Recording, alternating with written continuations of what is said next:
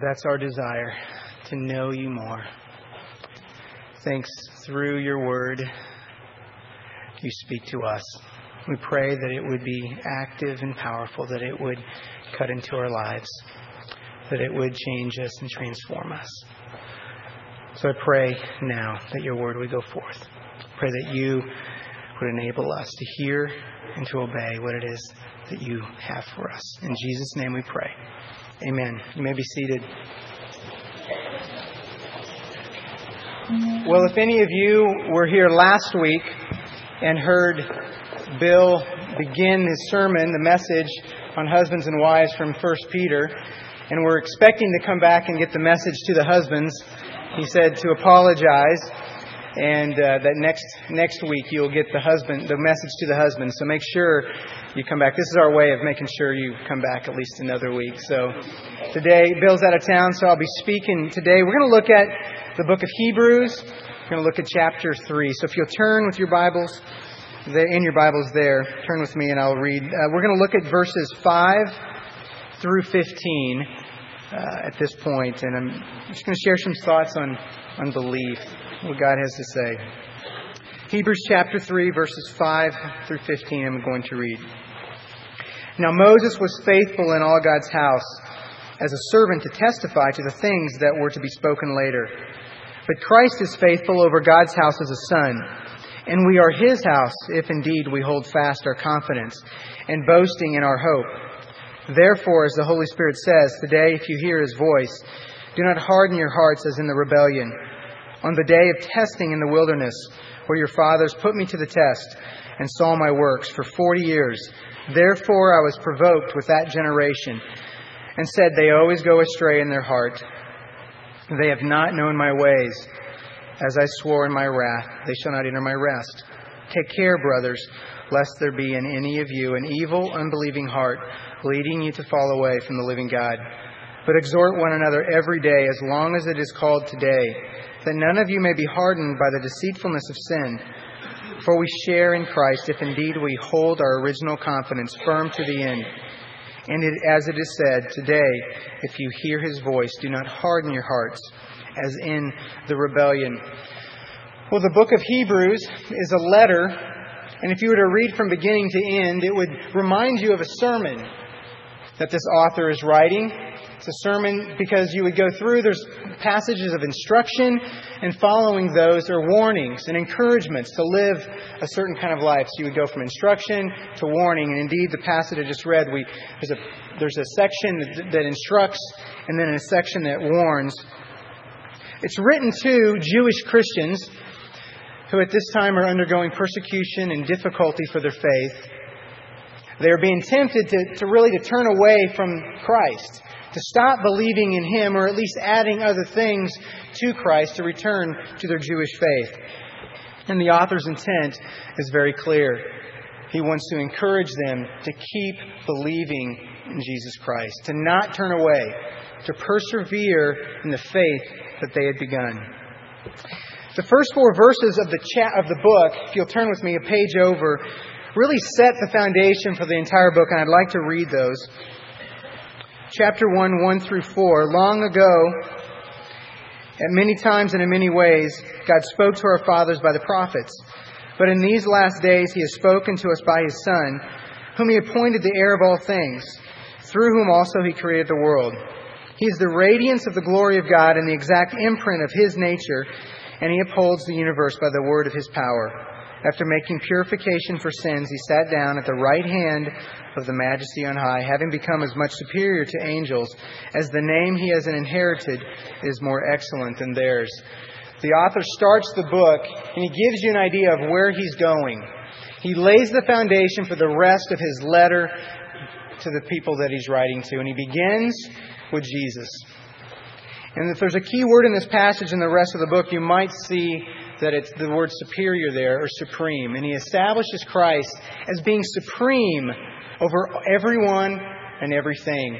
In fact, he goes on to describe Christ as being superior, supreme over angels, and then Moses. And he establishes Christ as the great high priest over all of the priests that lived before.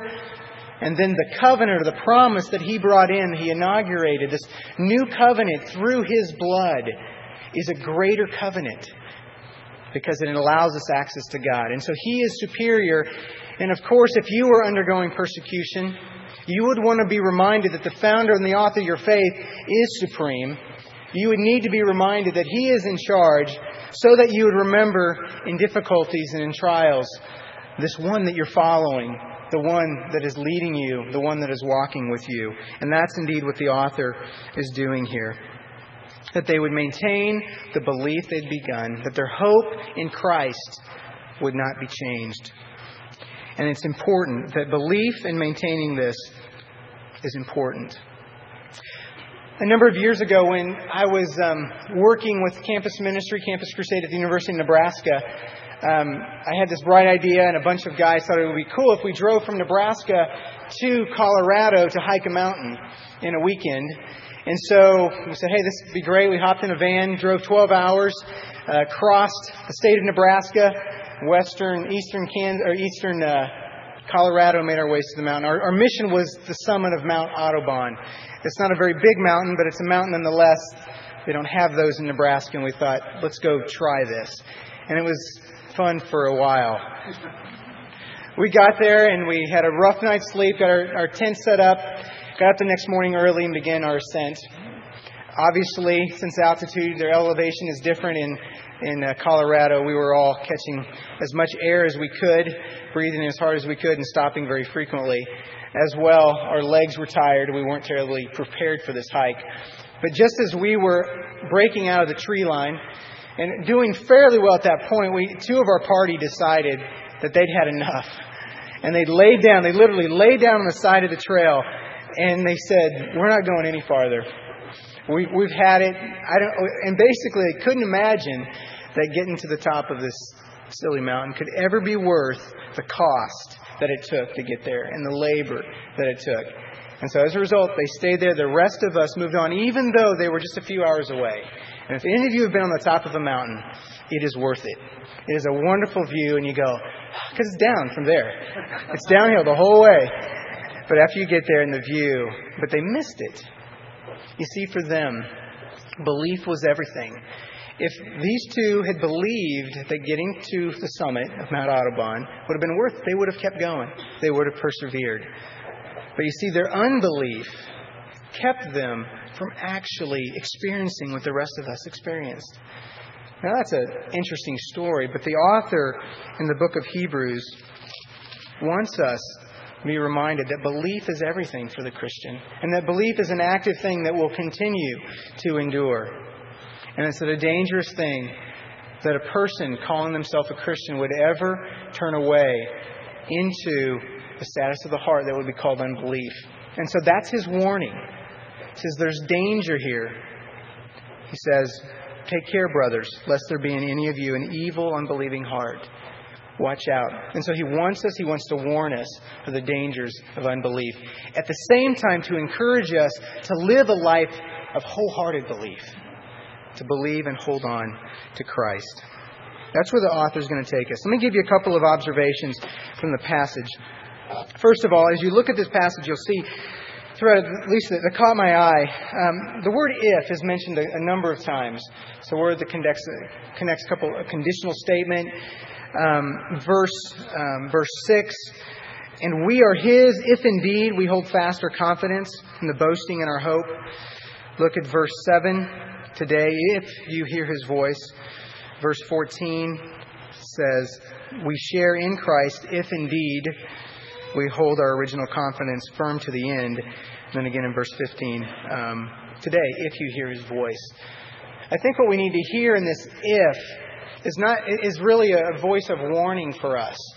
It's a voice of warning to continue on. And I don't think his point here is a legalistic point. What I mean by that, he's not saying that one's salvation or faith is somehow apprehended or purchased or obtained through obedience, through continued obedience, but rather one's salvation or faith is manifested through one's continued obedience or perseverance of the faith. So as one continues to move forward, the evidence, what's really true of them, that the one who is truly God's will not quit.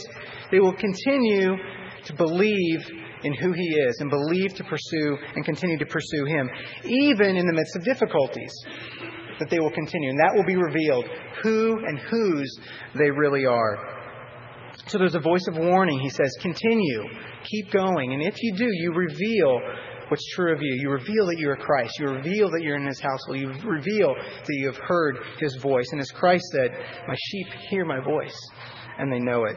The second is to look at the passage 7 through 11, which is really a quotation from Psalm 95, which is read earlier in the call to worship and a responsive reading. You might remember that.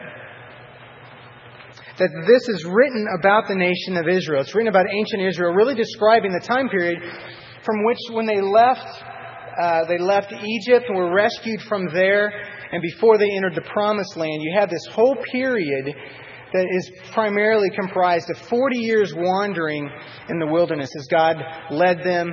Whole story. It's a wonderful. You can read it in Exodus and the Numbers and Deuteronomy explains this. And what's important to note as this recounts or characterizes the nation of Israel, there's some incidents or some episodes you can go back and read. But this primarily characterizes the general attitude of the nation of Israel. That they suffered from chronic belief. This wasn't a one-time thing here or there, but they were constantly arguing with God, constantly questioning Him, constantly complaining about where they were, constantly really rebelling against Him. And as you look here, you see that God was not pleased with that, but that generally characterized who they are. Another thing I'd like you to think about as you look at this psalm, it relates to the nation of Israel and the generation that died in the desert. If you remember, one generation died in the desert so the new generation could go into the Promised Land. It refers to that generation. But then the psalmist takes the picture of Israel and he says it's for them in the time of the psalmist when he wrote it. And then the writer of Hebrews takes this psalm, part of the psalm, and he applies it to the generation that are hearing it here. And here we sit in the 21st century with the same message to us. Indeed, the word today here means exactly what it says. It means today. Today, if you hear His voice. This day, if you hear His voice. And then the you there is you. And it's me. And it's anyone who would hear the voice of God. And it describes who they are. It describes the nature of their hearts. And so, surely as we read this, we understand this message from Psalm 95 describes all of us, all times, all cultures, all people. The propensity or the tendency that we have, that our hearts have to go astray, to not trust God, to trust in ourselves, to be rebellious against Him, and to want to pursue ultimately what we want, even to the hardness of our own hearts. And so this is a message for everyone who would listen. A message as you look at your own hearts and you see the rebellion there. You see the difficulty of trusting God. And the question is before us, how will we live a life of belief? There's promises that we have, but there's difficulties. There will be certain challenges as we walk with Christ on this journey. But the question is, how will we continue? And the author wants us to hear there's danger here, but he wants us to encourage us to move us forward. How will we respond to God, especially in the midst of difficulties? Well, he goes on to tell us a couple of things that I believe is important. First of all, to truly understand and to be able to protect ourselves from this hardness or this unbelief that we need to understand the nature of unbelief. In verse 12, take care, brothers, lest there be in any of you an evil, unbelieving heart, leading you to fall away from the living God. He wants to help us know. If you see there at the beginning, it's like a warning label. Be careful. Take care. Other versions say, see to it, brothers. Watch out for unbelief is essentially. Now think with me for a minute. The nature of something, of anything, helps us understand how we deal with it or how we can deal with it rightly. For example, the nature of firearms, the nature of explosive, the nature of a knife, the nature of a chainsaw might be that it's dangerous. It's inherently dangerous, right? These things are not inherently benign. Now, if the chainsaw's not on, maybe, if the firearm's not loaded, but they have potential for danger. And if I told you that I let my 5-year-old play with a gun, a loaded gun, or play with matches and a gallon of gasoline, you would say, you are a fool. You would say, you don't understand the nature of the essence of those things. You need to warn her about these things. You need to put those things as far away as possible. You don't play with those things. And that's the same thing the author says. This nature of unbelief is such that you need to be careful because of what it does to the human heart. Watch out. And thus the warning label there to take care. But what is unbelief? How does he describe it? As you look at this again. Lest there be in any of you an evil, unbelieving heart. There's an interesting descriptive word there for the unbelieving heart. He says that it's evil. And I don't know about you, but when I look at that, my first pass, as I looked at this, was evil. That's kind of strong language. Isn't unbelief just the absence of belief? Isn't unbelief kind of passive and maybe something I will get at some point? Isn't it more benign, not malignant? Isn't it something that's really not so bad, but maybe I will believe someday? Well, the author seems to think that it's not such, that it's not accidental, it's not passive, but there's something willful, there's something active going on as he describes the nature of the unbelieving heart. He says that it's evil. And indeed, it's evil because it is active. For all of us who would turn away from God. And in looking at the context of ancient Israel, you see that it's an active rebellion against who God is. And at the very root of it, it's an indictment on the very goodness of who God is. It indicts His goodness. It brings into question the goodness of God. That's what unbelief does. Let me explain that, what I mean by that. First of all, if you look back up in verse 9, we see, it says, where your fathers put me to the test and saw my works for 40 years. The picture there is that they tested and tried God and His ways. What it means is they tested Him to see, is this really good? Is what you're doing is really good? Now turn with me back to Numbers. We're going to look at a couple of episodes in the nation of Israel. Numbers chapter 14, verses 1 through 4. Numbers 14, 1 through 4.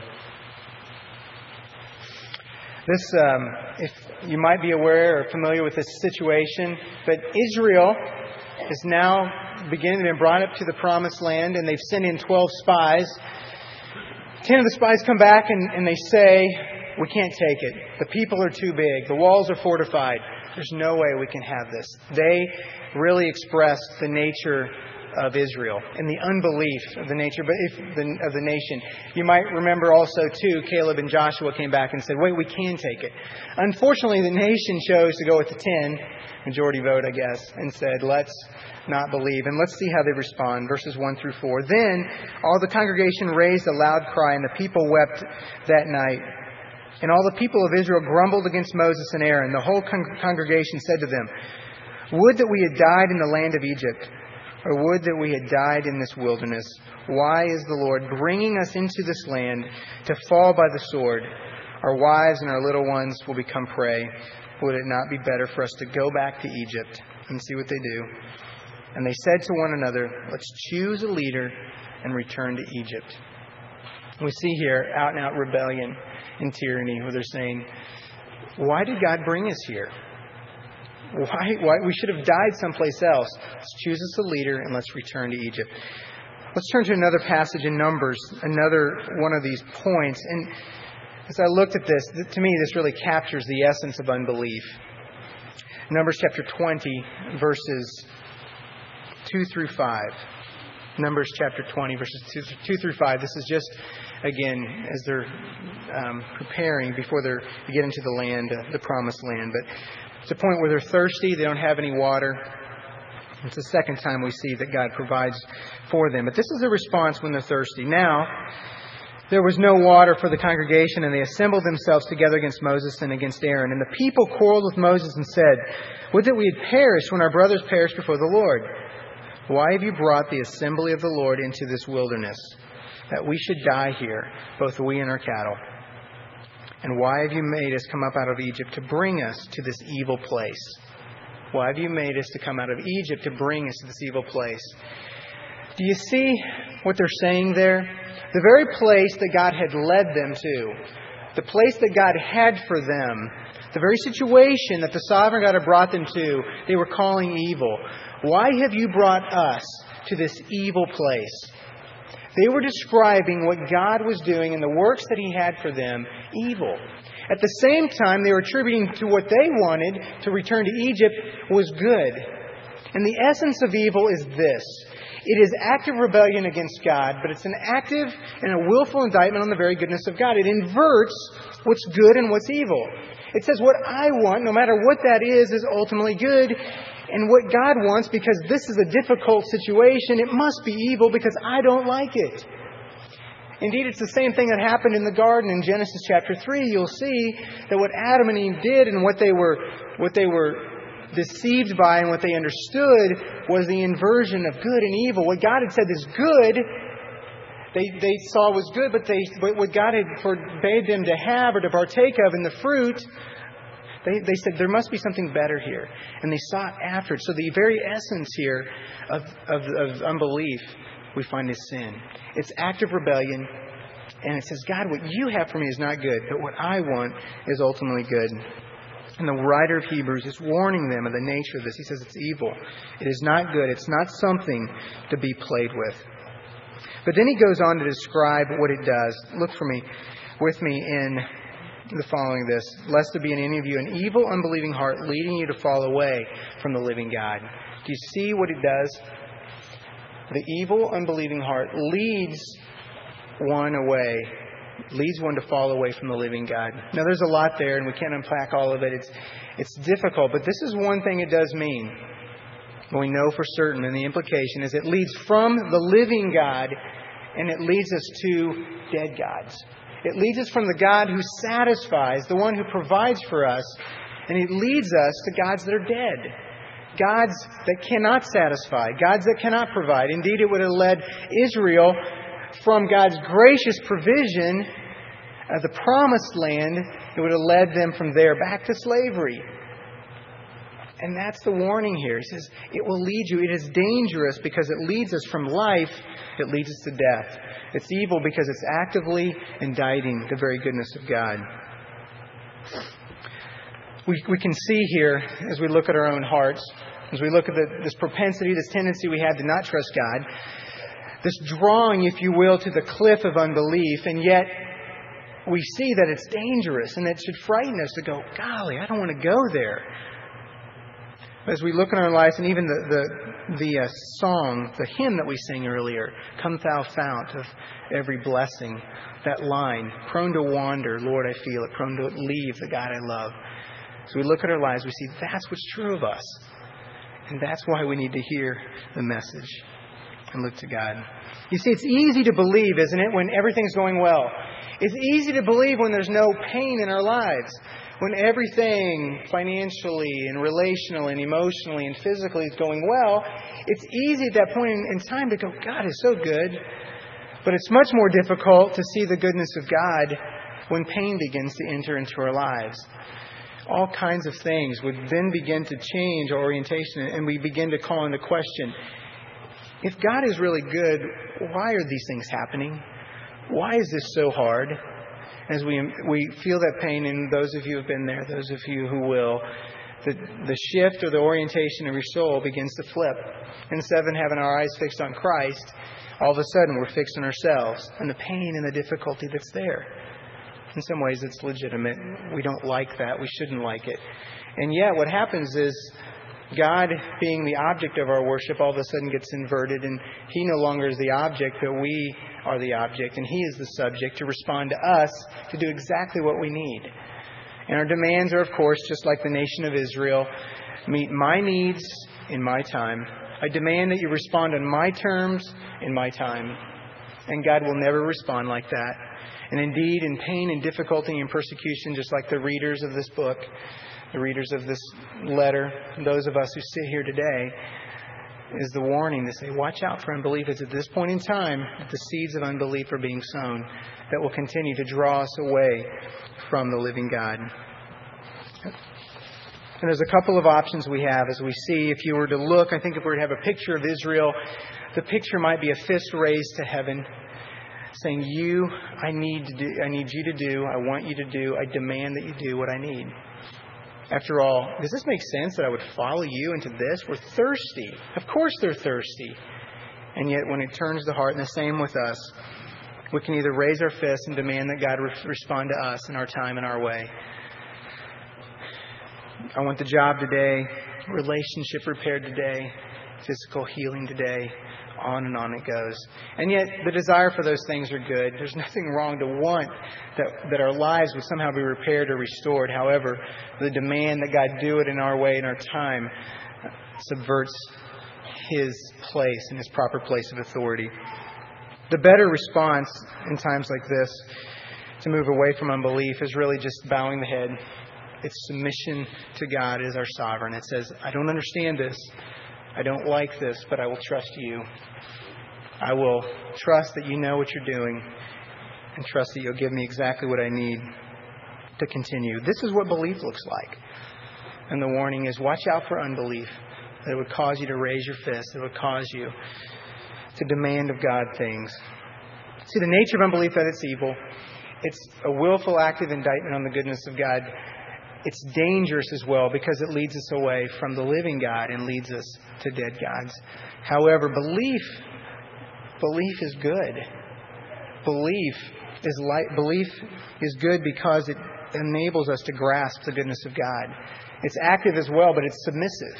It holds on to who God is. Like an anchor, later on the author talks about Christ being an anchor for us. The God's character is an anchor for us in storms. And so that's the reality, the goodness of belief. And belief is life-giving. It's life-giving because what does it do? If unbelief leads us away, belief leads us to know God. It enables us to know the living God in a way that we never would have known Him before. As we encounter those circumstances and we say, okay, God, I'm going to trust you. He enables us to move forward. If you think about how Israel is described in verse 10 at the very last line, they have not known my ways is what God said. It says they haven't known who I am. It's because they wouldn't submit to Him. They were led by a pillar of fire and a cloud, and they were led through a sea that was torn open, and they were miraculously rescued from the nation of Egypt. And yet they didn't know His ways. They didn't understand how He operated. And so as we believe God, we get a hold of who He is in a way that we never would have known, especially in difficult times and trying times in our lives. Our best is ultimately found as we trust Him. I love Psalm 46:10. It says, be still and know that I am God. Be still and know that I am God. I will be exalted in the nations. I will be exalted in all the earth. Cease striving, stop, rest, trust in Him is how we know Him. If we strive against Him, if we fight against Him, if we quarrel against Him, if we demand of Him, we will not truly know Him. Well, the author doesn't stop there. There's a warning. Be careful. The nature of unbelief. Be careful because where it leads you, but then he gives us a response. He tells us about the power, the importance of community. Verse 13. But exhort one another every day, as long as it's called today, that none of you may be hardened by the deceitfulness of sin. There's a but. Watch out for this. But in the place of this, exhort one another. Encourage one another. Now, it's not exactly helpful to encourage or exhort yourself. I mean, it's hard to pat yourself on the back. It's hard to kick yourself in the pants. We need others to come alongside us, to exhort us, to encourage us. And we need to do the same for others. And that's indeed the command here. The command is to exhort one another. The word is a great word. It has two parts. The first part means to come alongside. The second part means to call, to invite, or to urge on.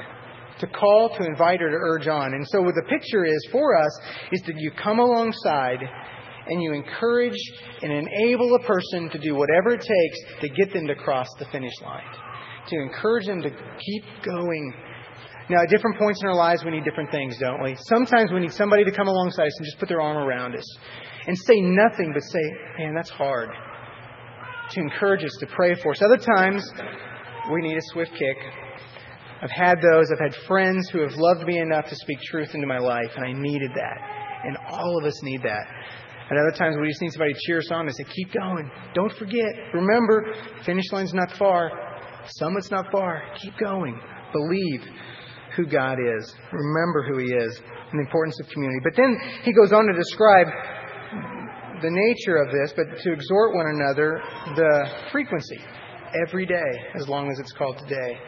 And if you think again about the nature of our hearts, that propensity towards that, and especially if you're in a situation where you're being persecuted, where life is hard and you're, again, undergoing these challenges for our faith, it is necessary that we have this on an ongoing basis. Somebody come alongside us. We need people to come and to speak into our lives, to encourage us to keep going.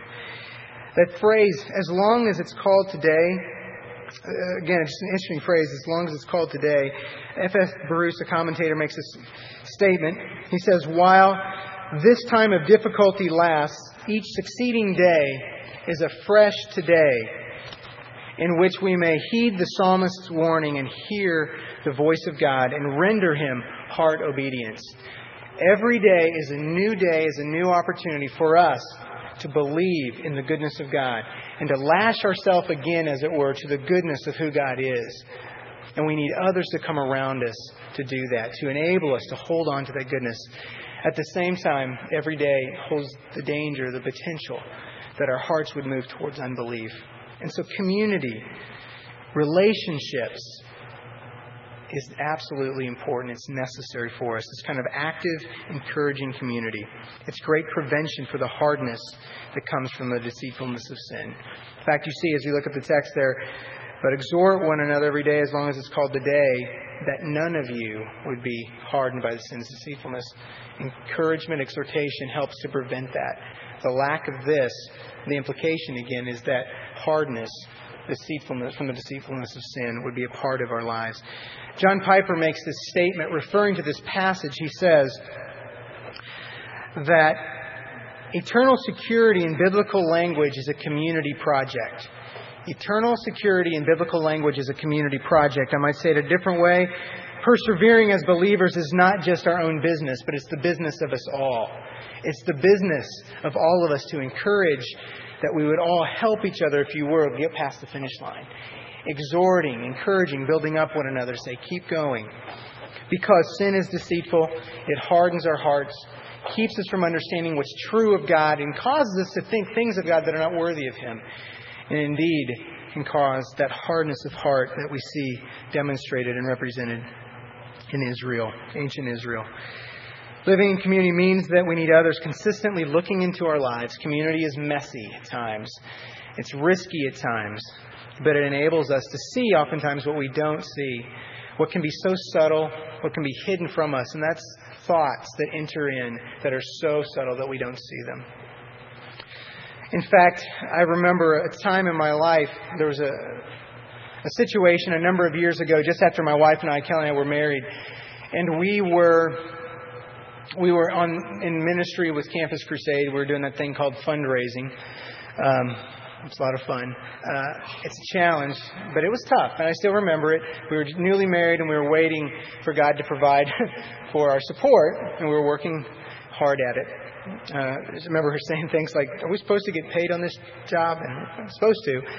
But here's what happened. I remember at that point in time, because of the difficulty, the challenges, I remember being convinced in my own mind that it was necessary to change directions. That because it was hard, because it didn't seem like this would be where God would lead us in this kind of difficulty, I remember going, I just don't think this is where God has us going. I think He has something else in mind for us. And I made that the mistake of calling a friend and just running it by them. And I called a friend of mine who's a pastor, a friend of ours, and I said, Ray, here's where we are. This is really hard. I just don't think God would really continue to lead us down this direction. Maybe that's not exactly what I said, but that was what I meant. I just didn't think He would lead us in difficulties like this. And I still remember his words. That conversation was 13 years ago, probably this month, if I remember right. And I remember him saying, through the phone, he said, you can't. Wait a second. I had this plan worked out. I just need you to endorse it. And he says, I'm not going to. And he spoke truth into my life. And he said, no, you need to wait on God. You need to trust Him. Because I'm not certain right now this is what He has for you. and I think for you to jump right now, for to bail now, would be unbelief. It would represent that. And in retrospect, I look back at that conversation. I remember even after a conversation going, you know what, he's right. I convinced myself that this is what I should do. I changed my mind as a result of the circumstances, not because God had really changed them. And His voice of reason, His voice of warning, His voice of encouragement for me reminded me to keep going. And I can't even express to you what might have happened had He not said those words, had not God used Him in my life in that time. As we walk through difficulties in our life, those challenges, we must have people to speak to us, who will speak into our lives the truth of God. So keep going. Remember who God is. Don't forget. Don't forget. And I don't want to use this time as an infomercial, but I would encourage you, to find those relationships, to continue to pursue those in and through the life and ministries of Grace here. A number of things that are there that are designed to hope to cultivate that and facilitate those kinds of relationships, covenant groups and men's studies and women's studies and Wednesday nights and teaching of the Word on Sunday morning and on, that you would pursue those and ask God that He would help build and cultivate those kinds of relationships in your life. However, the message here to exhort one another every day isn't just for those who are in difficult circumstances. It's really for all of us. We need to encourage those who need encouragement, and there's definitely be a day when we need to be encouraged. But I have an assignment for you guys. What if I was to give you one little, I don't know if it's a solution, a question that if you asked with sincerity and that God would use, could cultivate this kind of community that is being described here. I'm going to ask you to consider this. There's one question, and it's very simple, it's very basic. And at first pass, you might wonder what I mean by this. But think of the question, how are you doing? How are you doing? Think about how God could use one simple little question to enable us to engage the lives of others, especially when we didn't really even want to. That He would open doors, allow people to share things that they would have never shared before, would allow us to encourage and build up and comfort and pray for people we didn't even know that they had needs of. Now, I'm not, thinking you should go out and, how you doing? Like after my first sermon, somebody come up and asked me how I was doing, and I said, I'm doing pretty good. But that you would ask that you would pursue each other, that that's what we would do. And then as a community, that's the way that we would live. It's not the whole solution, but it's a part of it, what God would do. Ultimately, this kind of community in which we encourage one another every day, as long as it's still called a day, is something that God cultivates. It's something that He does in our lives. We participate, we ask Him to do it, and ultimately, He grows it in our lives. So, the message from the passage, the warning, be careful. Watch out for the evil nature of unbelief, the demanding heart that raises its fist against God because of where it leads you. Then He encourages us as the answer, the antidote, the ingredient, however you want to call it, as we participate in this kind of community. God protects us and He enables us to continue to walk with Him. Because I don't know about you, the longer I walk, you encounter those difficulties. I'm not that old, but I'm not that young. I know the things that we've encountered in marriage and life in reality, and it's not easy at times. And you wonder, how in the world will we continue to walk, to see God in the end, that I would walk with Him for a lifetime? And it's a little daunting, you think about for a lifetime. But my desire, if you went farther in the book, you would get to chapter 11 of Hebrews. And you would see in that what's called the Faith Hall of Fame. And what it is portrayed a group of men and women that we look back on who lived their lives by faith. And in the middle of that book, you will see a phrase describing some of them. And it says, "These died while living by faith." These died in faith, or while still living by faith. It describes men and women who died believing in the goodness of God. Even though the promises that God had made to them hadn't been yet fulfilled, they still held on to the belief that He was good. And it says that God is not ashamed to be called their God. And that my desire is that we would live this kind of life, that we would get to the summit of seeing the glory of God and seeing who He is. But we need each other to do that. But most of all, we need Christ. This isn't something we work on our own. It's not something we can do by our will. We need Him to empower us, to give us eyes to see, to warn us, to be encouraged by each other. And ultimately that we would follow Christ, who is the author, the perfecter, the completer of not just my faith, but our faith together. Let me pray.